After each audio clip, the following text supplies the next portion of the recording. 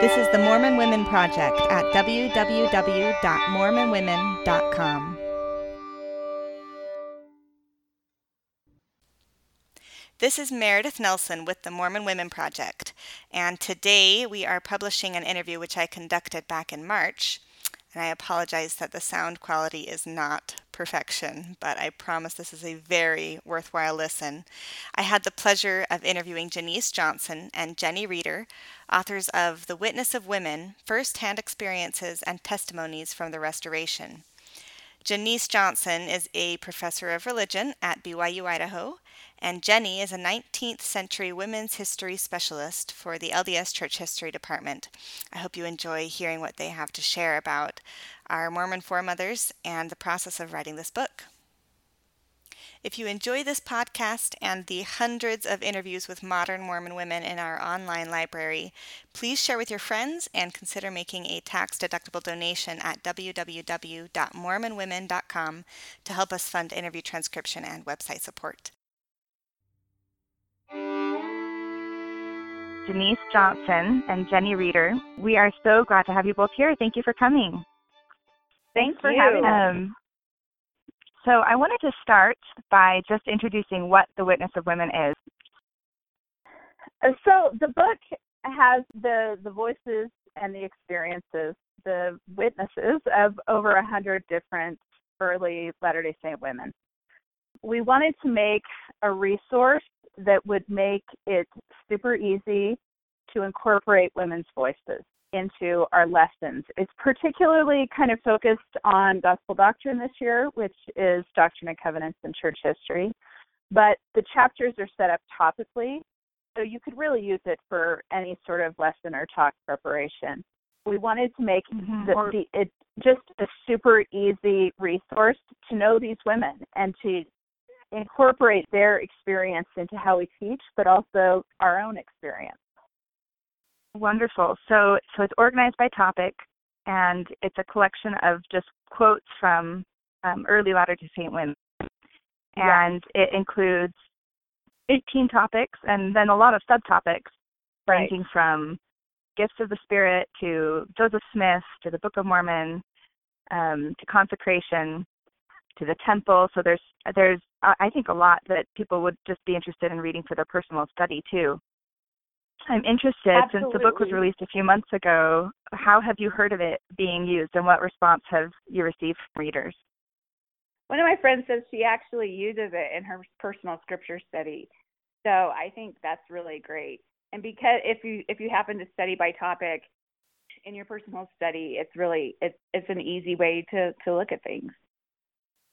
Last week I presented for actually my ward's Relief Society anniversary celebration, birthday celebration, and a woman who actually isn't in my ward came up to me and she had her copy of the book. She actually asked me to sign it, but it was already a little bit crumpled, and she totally apologized that it was crumpled, and I was like, no, that's amazing. You're using it. This is what we want. We want people to use it. My cousin sent me a text and said, this is better than anything I have on my shelf as a resource as I'm preparing to teach a joint young men and young women next week. So we love to hear those stories of people actually using it. Many people also talk about just sitting down and reading it. I have had friends tell me that they have just sitting down and reading it, read a few different accounts before they go to bed or along with their scripture study. And that's a fantastic thing. My mom went to a Relief Society activity last night, and they made it into a reader's theater for their event. And the quote that really stood out to her, the woman that was in charge, used a quote from the book and she said at the end, "It nerved me up." I love that idea. I have to admit my copy got a little battered, and I've been using my parents' copy that I gave to them, and so I had to just order them a new one. I messed those up too much. We love that. And, I was thinking that, and not only is it great for topic study, I know you organized it so that people could easily just look up a topic and see what someone had to say. But it is interesting reading the book from front to back, which I've done, because it does, it's not chronological. As you say, it's not a standard historical narrative, but reading it front to back, you get the full picture of this journey in the early church. So I do recommend that people do that at some point. There are some women that appear in different sections. And so if you do read it front to back, you can see them in different sort of situations and how they handle different things. And you can think, oh, I remember when Hannah Cornaby said this earlier in this book. So it's kind of fun to see that progression too. Yeah, and although it's not a strict chronology, we do kind of basically follow that expansion of the Restoration. And I really love the fact that we get to see, some of the quotes will actually be familiar to people, but maybe they didn't know a woman said them, or they didn't know that this story about Joseph came from a woman's account, or they didn't, make that connection before. And we begin to see the Restoration through women's eyes. But it is always really personal. It's how they're experiencing it themselves. It's not just someone talking about these events, but it's always intertwined with their own experience and how they're processing and how they're learning. That was another response that I saw from a reader, that there was such a variety of emotions, that there was joy, that there was grief and mourning and strength and weakness. And I think it's exciting to be able to see the emotion part of it, not just the historical data and facts of it. So we're historians and do like that part, but the emotion ties it together. Yeah, right. And it makes it real. I wanted to start by just diving into the book itself. Are you prepared to share a couple of favorite quotes from the book, and then just briefly what they mean to you or what they mean for us as a church? Janice, do you have something for us? As I was thinking about this morning, I was thinking about just the wide variety of experience. And I was thinking about two women in particularly, Zina D.H. Young and Eliza R. Snow. Eliza is probably better known to people than Zina is. But on paper, their experiences are very similar. They both become plural wives of Joseph Smith. They both later become plural wives of Brigham Young. They're both General Relief Society presidents. But long before any of that happened, when they joined the church, before they joined the church, or when they were first getting to know the church, Zina, her first experience with the Book of Mormon is that she sees the Book of Mormon on the shelf, on a windowsill in her family's home, and she sees it and she instantaneously knows it's true.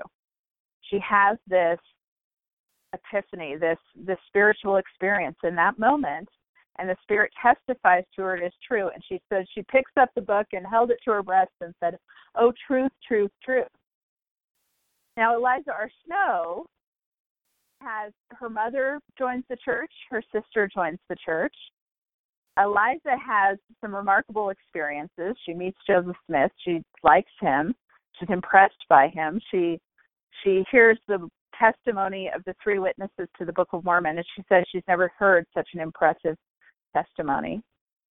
But for her, it takes her years of studying the Book of Mormon and being sure. She wants to be completely sure. And it takes her 4 years to come to the point where she's ready to be baptized. And at that point, she says, my heart was fixed. Once her heart is fixed, she doesn't deviate from that. That remains.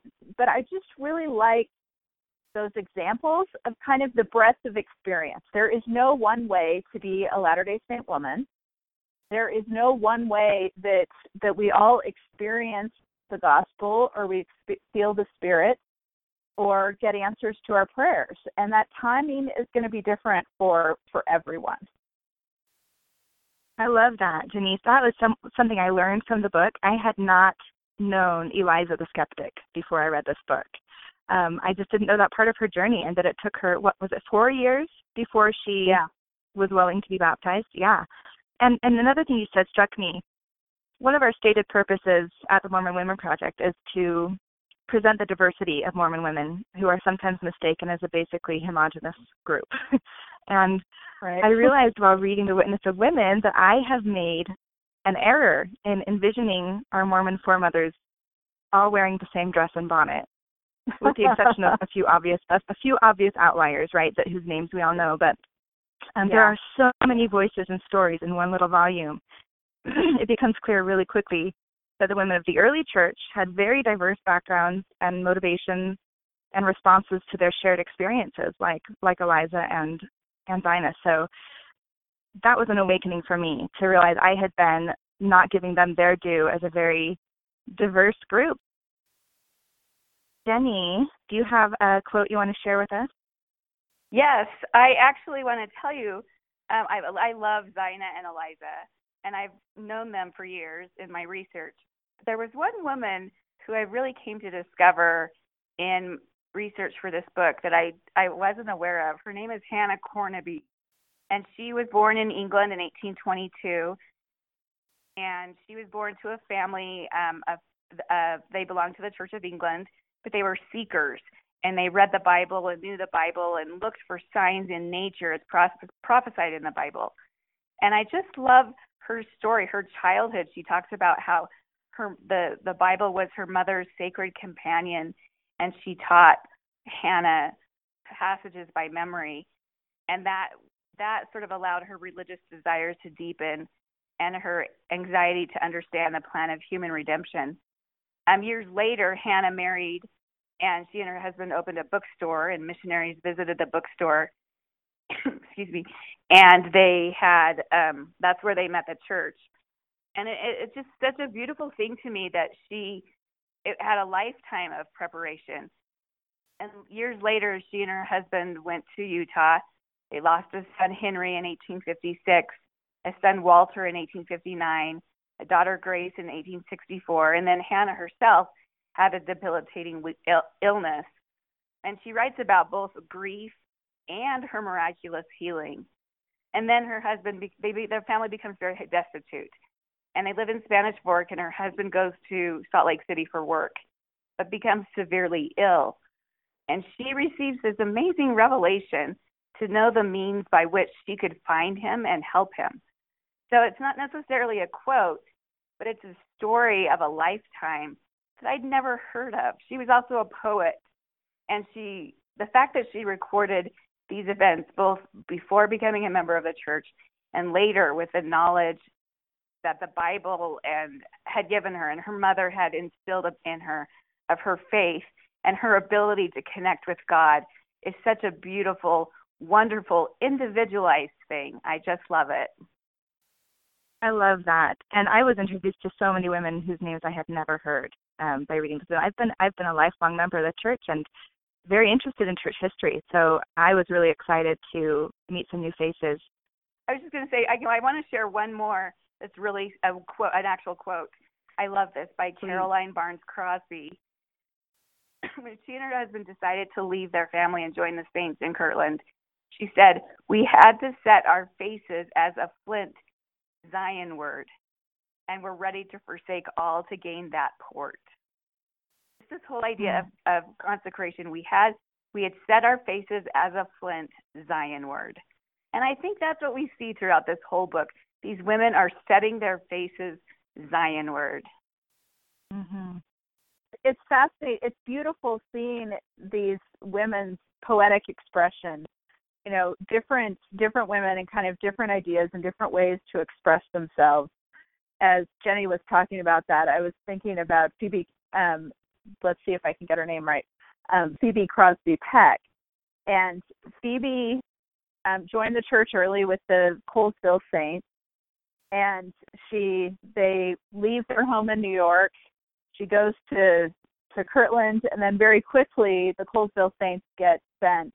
After a kind of traumatic time in Kirtland, they get sent to Zion, to Missouri in Jackson County. And she writes this letter to her sister-in-law. Phoebe is a widow. She has 5 children. She's trying to care for her children. And her sister-in-law had planned to leave New York with them, but at the last second had jumped off the back of a wagon and gone off and gotten eloped. And she had gotten eloped. That's a little awkward. She eloped with this man, and Phoebe writes this letter. So she had no idea what she was getting herself into when she got baptized. And she could not see. There's this line in the letter. She says, "I had no idea that I would be asked to come thus far." And I think that we see that consistency, that they don't recognize. No one sees what's ahead. And she pleads with Anna, her sister-in-law, that she needs to give up all for Christ. And I like these different expressions.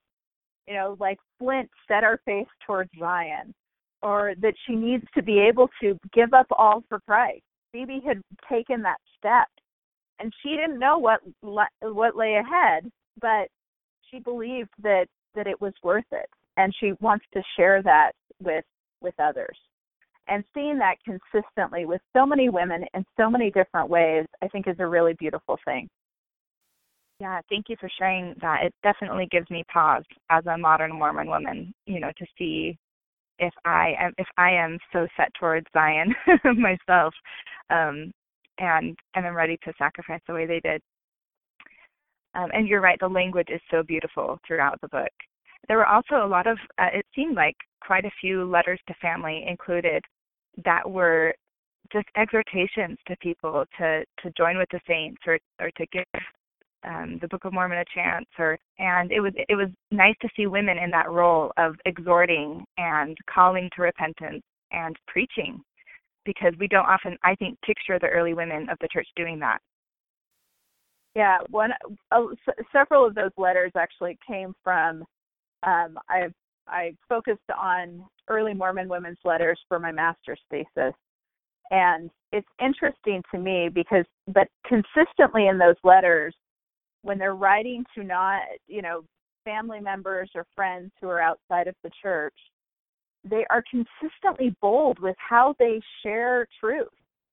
And I am certain that not every one of those women are bold in their day-to-day conversations. I am certain that some of those women are shy and perhaps a little drawn back. But yeah, that role of exhortation is something that the Spirit almost compels them that they need to share this. Once they've found truth, once they've tasted of the fruit, they want to share it with others.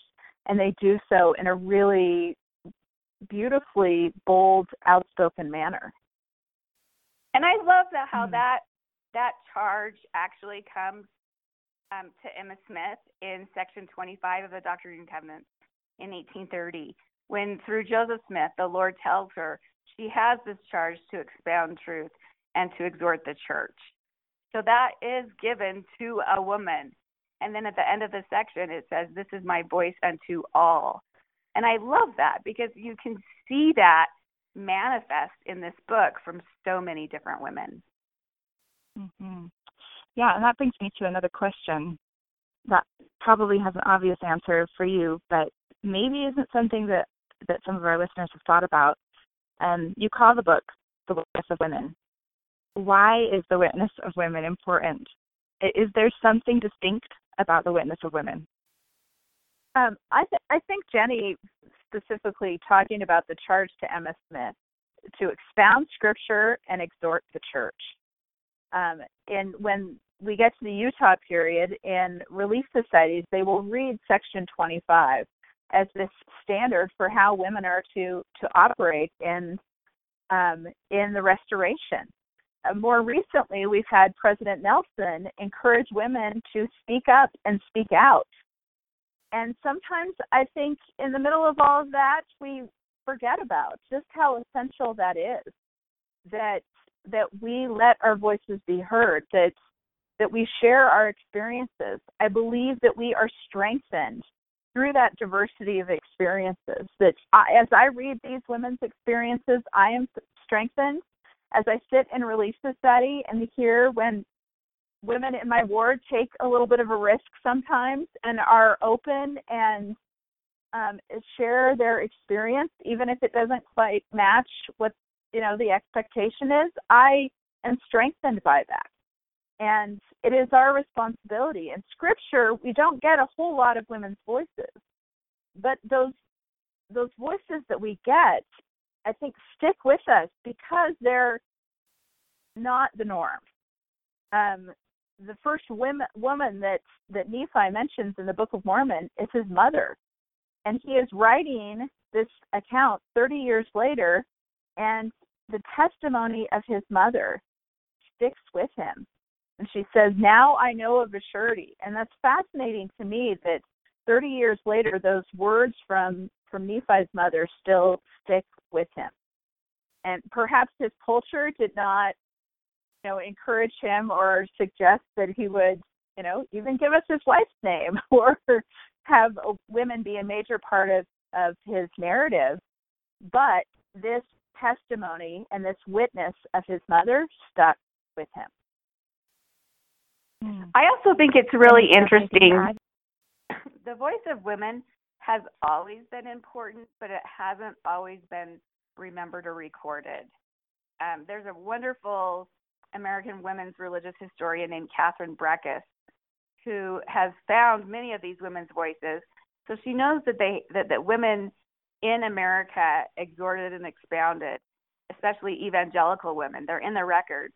But those records aren't necessarily utilized or used in history. And I think we're at a really propitious time right now in the year 2017 where we've reached a point where we need to recognize the women and the value of these women. The Church Public Affairs Department has made a special effort to address the voice, visibility, and value of women. General auxiliary leaders are serving on general church councils and are speaking and praying more in conferences and are appearing more predominantly in the church. And we have women like the Mormon Women Project or movements like Mormon Women Stand and Aspiring Mormon Women. Even outside the church, the Women's March, things like this. This is an important time for women to come forward and to recognize their value and their voice and their contribution to society and to family and to church and to everything. Yeah, it's like there's something in the air.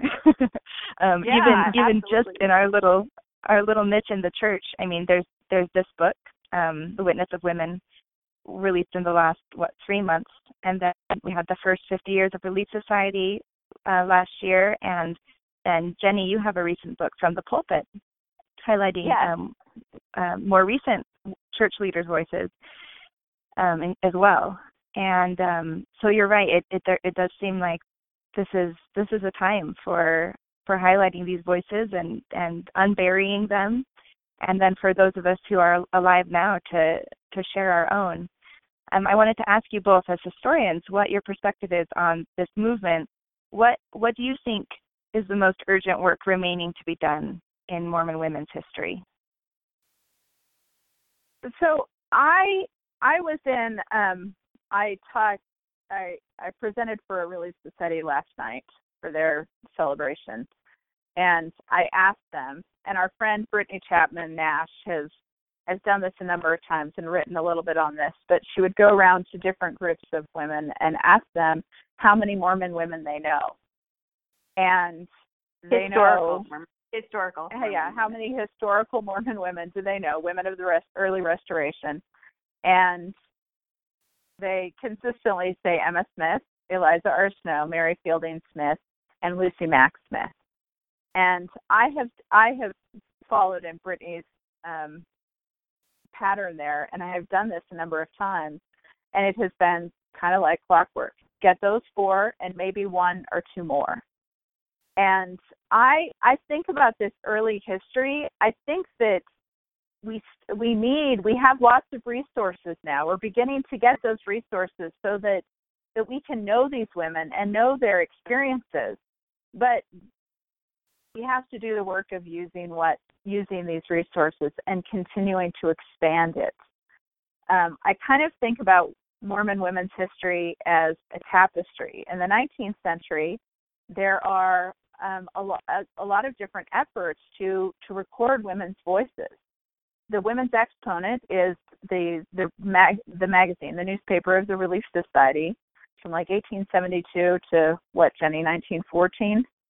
Yeah. And Brigham Young gives Emmeline Wells a charge, Emmeline as editor, the charge to record women's voices and record women's history. Women of Mormondom was published in 1877, and Edward Tullich collected, the Relief Society actually asked for women to send in their personal experiences. The book, Jenny, I'm totally blanking. Representative Thank Women you. of Deseret. Perfect. That's why we work so well together. Yeah, we can finish the sentences. Representative Women of Deseret did much the same thing. And so there was this in the early 19th century, late 19th century, but in the early Utah period, there was a huge effort to make these women's voices known.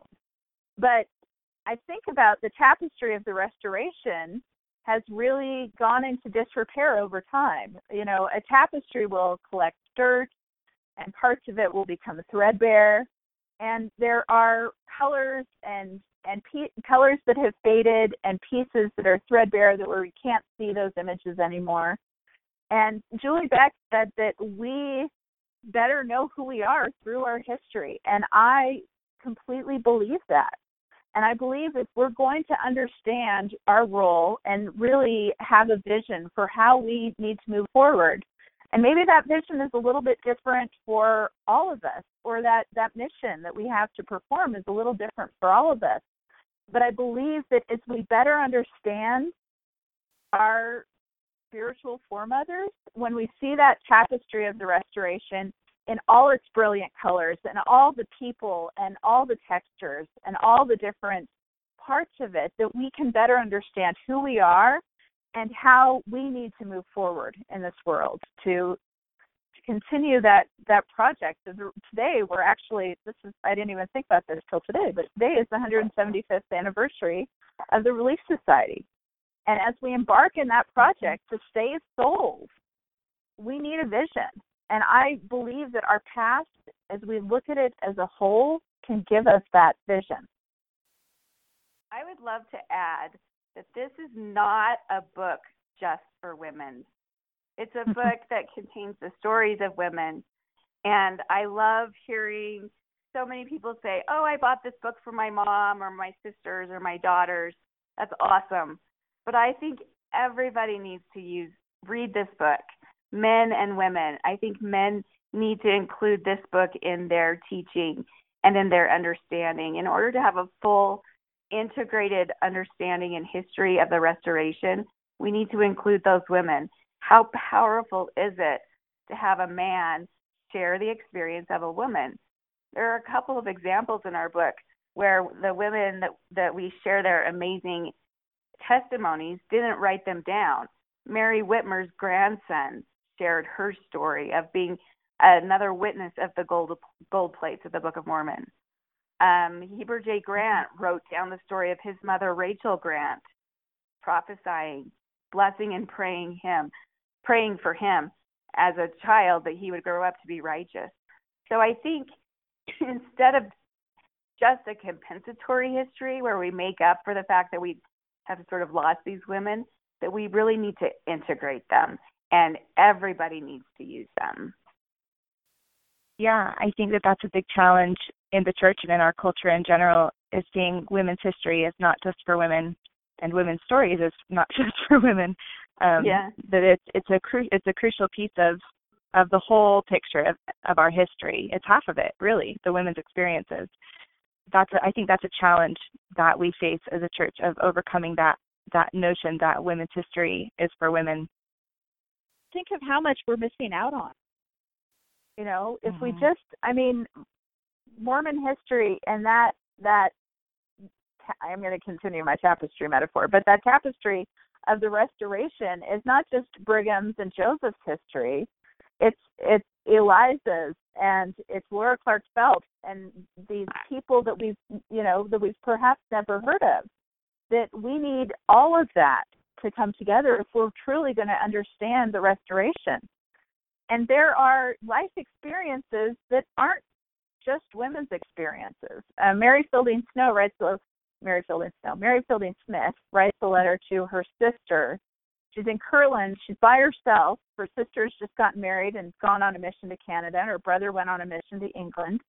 And she's left trying to care for herself in Kirtland. She's recently moved there. She's a recent convert. And she writes in this letter, she has a position as a governess, but it's about to end. And she says, the time expires tomorrow when I expect to be at liberty or without employment. But I feel my mind pretty much at rest on that subject. I have called upon the Lord for direction and trust He will open my way. All of us have those moments of insecurity and not knowing what's coming next. That there is something very universal about some of these experiences that we all have a piece. Other experiences, maybe we want to experience the same thing, but in learning about someone else's experience, it expands our ability to be empathetic and to love and take care of other people. Definitely.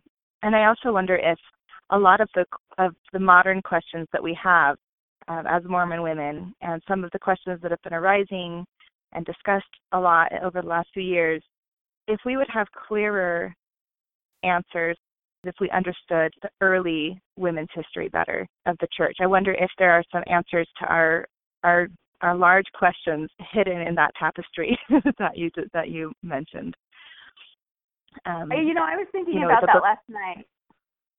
I was thinking about the chapter that we have on personal revelation, and I love how we were able to break it down into the specific situations of personal revelation, understanding truth, of personal revelation, seeking guidance, of personal revelation, seeking a personal witness.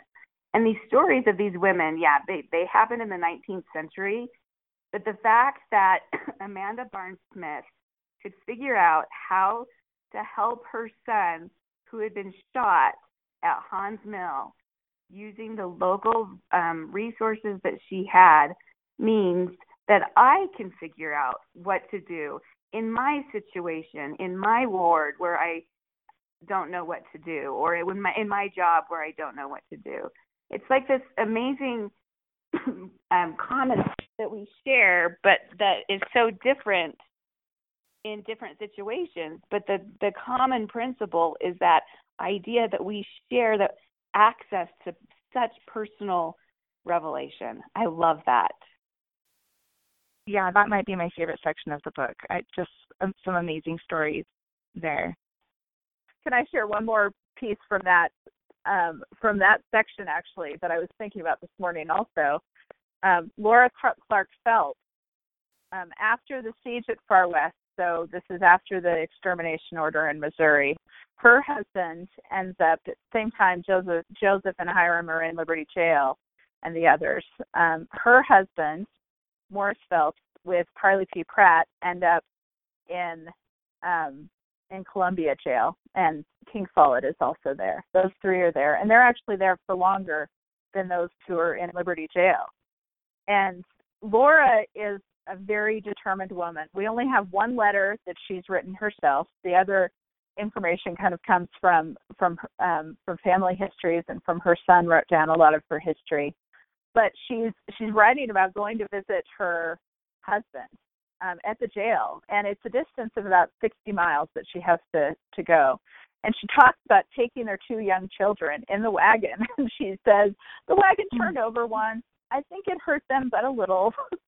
And she's very determined. And I'm like, what? You turned over the wagon? Are you kidding me? But she is very determined, and she's worried about her husband. And one night she dreams a dream of how they can escape. And she goes to visit them, and Parley has had the same dream. And so they create this plan. Now, I suspect that most of us are not going to be trying to break our husbands out of jail. But that same principle that we, when we have problems, when we need guidance, when we are stuck and completely blank on our own, that God can give us answers, and He can give us a way out. And their plan wasn't perfect. It worked really well for Parley and Morris. King Follett got caught again, but they didn't plan what to do with Laura, and she is almost, the jailer turns her out to this mob that is forming who's just heard the Mormons have escaped. But someone comes in and rescues her, and it's not perfect, it's messy, but that's how life works. And when we open ourselves and when we seek that guidance, we get that guidance and that help that we need. That story is Hollywood material. It's so It's an amazing story.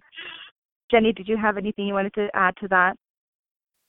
I also love the fact that these women just came together and recognized the difficulty of it together. I want to share one other story. Sarah Darabont Key married Charles Rich, and they joined the Saints in Far West, and her husband had to escape with Hosea Stout, another man.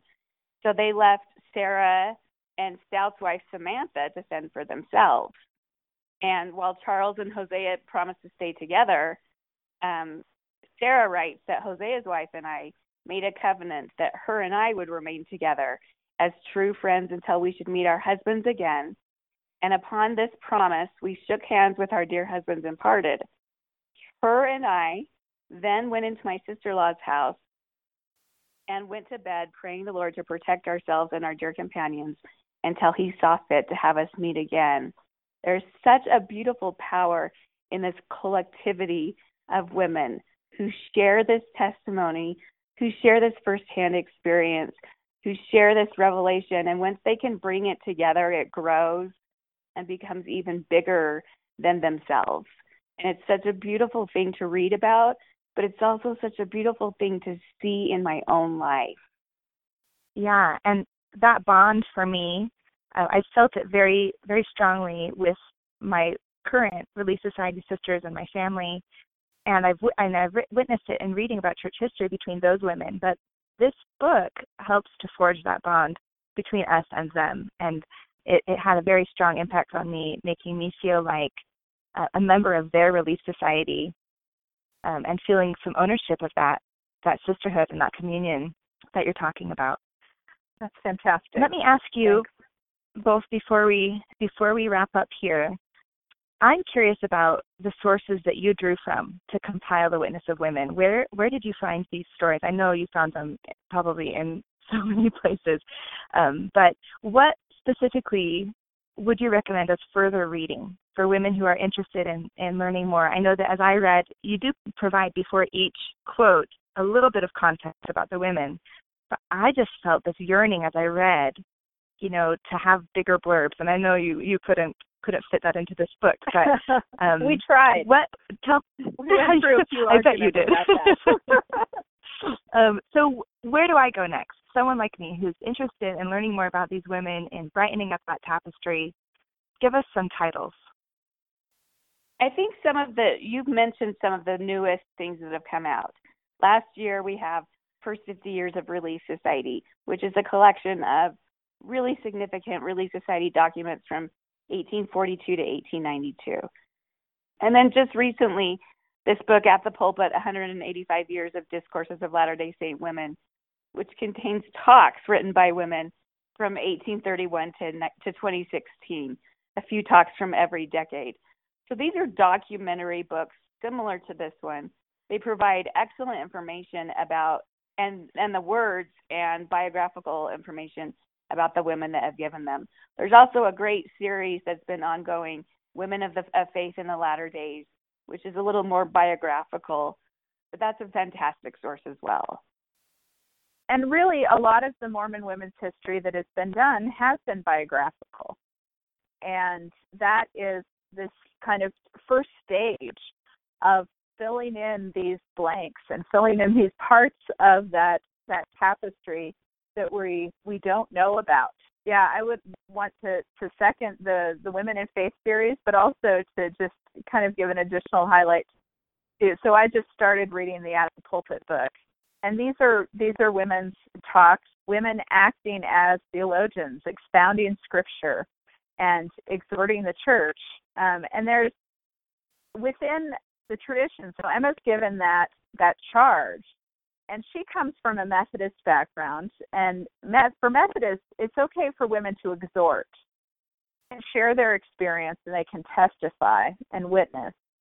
But that work of being a theologian, of expounding Scripture and teaching, was not something that women were that was appropriate for women to do. And I kind of wonder if Emma has some discomfort. She gets to Revelation 25 in 1830, and we don't really see much of her expounding Scripture. When she gets called as the president of the Relief Society, and I've just been thinking about this week. This is not an entirely developed thought. But Joseph talks about her expounding Scripture to the female population of the church, while the Revelation actually says to the church as a whole. And I think that I wonder if that change is something to do with Emma's discomfort. But I love reading these at the pulpit, reading women's discourses and women as theologians, women expounding on Scripture. And there are so many great examples there.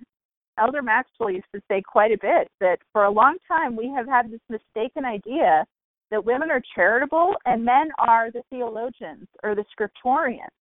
And he said we need more men who are charitable, and we need more women who are scriptorians and who can expound Scripture. And that pattern came in 1830 with that Revelation section 25 to Emma. And this is a beautiful example, kind of an extension given as a women's journal of discourses. And P.S., I think we need a whole bunch more volumes, Jenny. So could you get on that? I do too. I'm working on it. I've got plans. Those are some excellent recommendations. I've been looking forward to diving into At the Pulpit myself, so maybe that's for another conversation in the future. Yes. What is next for both of you? What do you have lined up? I'll go first. We are starting this really great new project at the Church History Department, where we are trying to make accessible 19th century Relief Society minute books. And this is a huge endeavor. We have over 1,000 minute books that local relief societies kept the minutes of their meetings. And I'm talking until the year 1900. And we have minute books from all over Utah.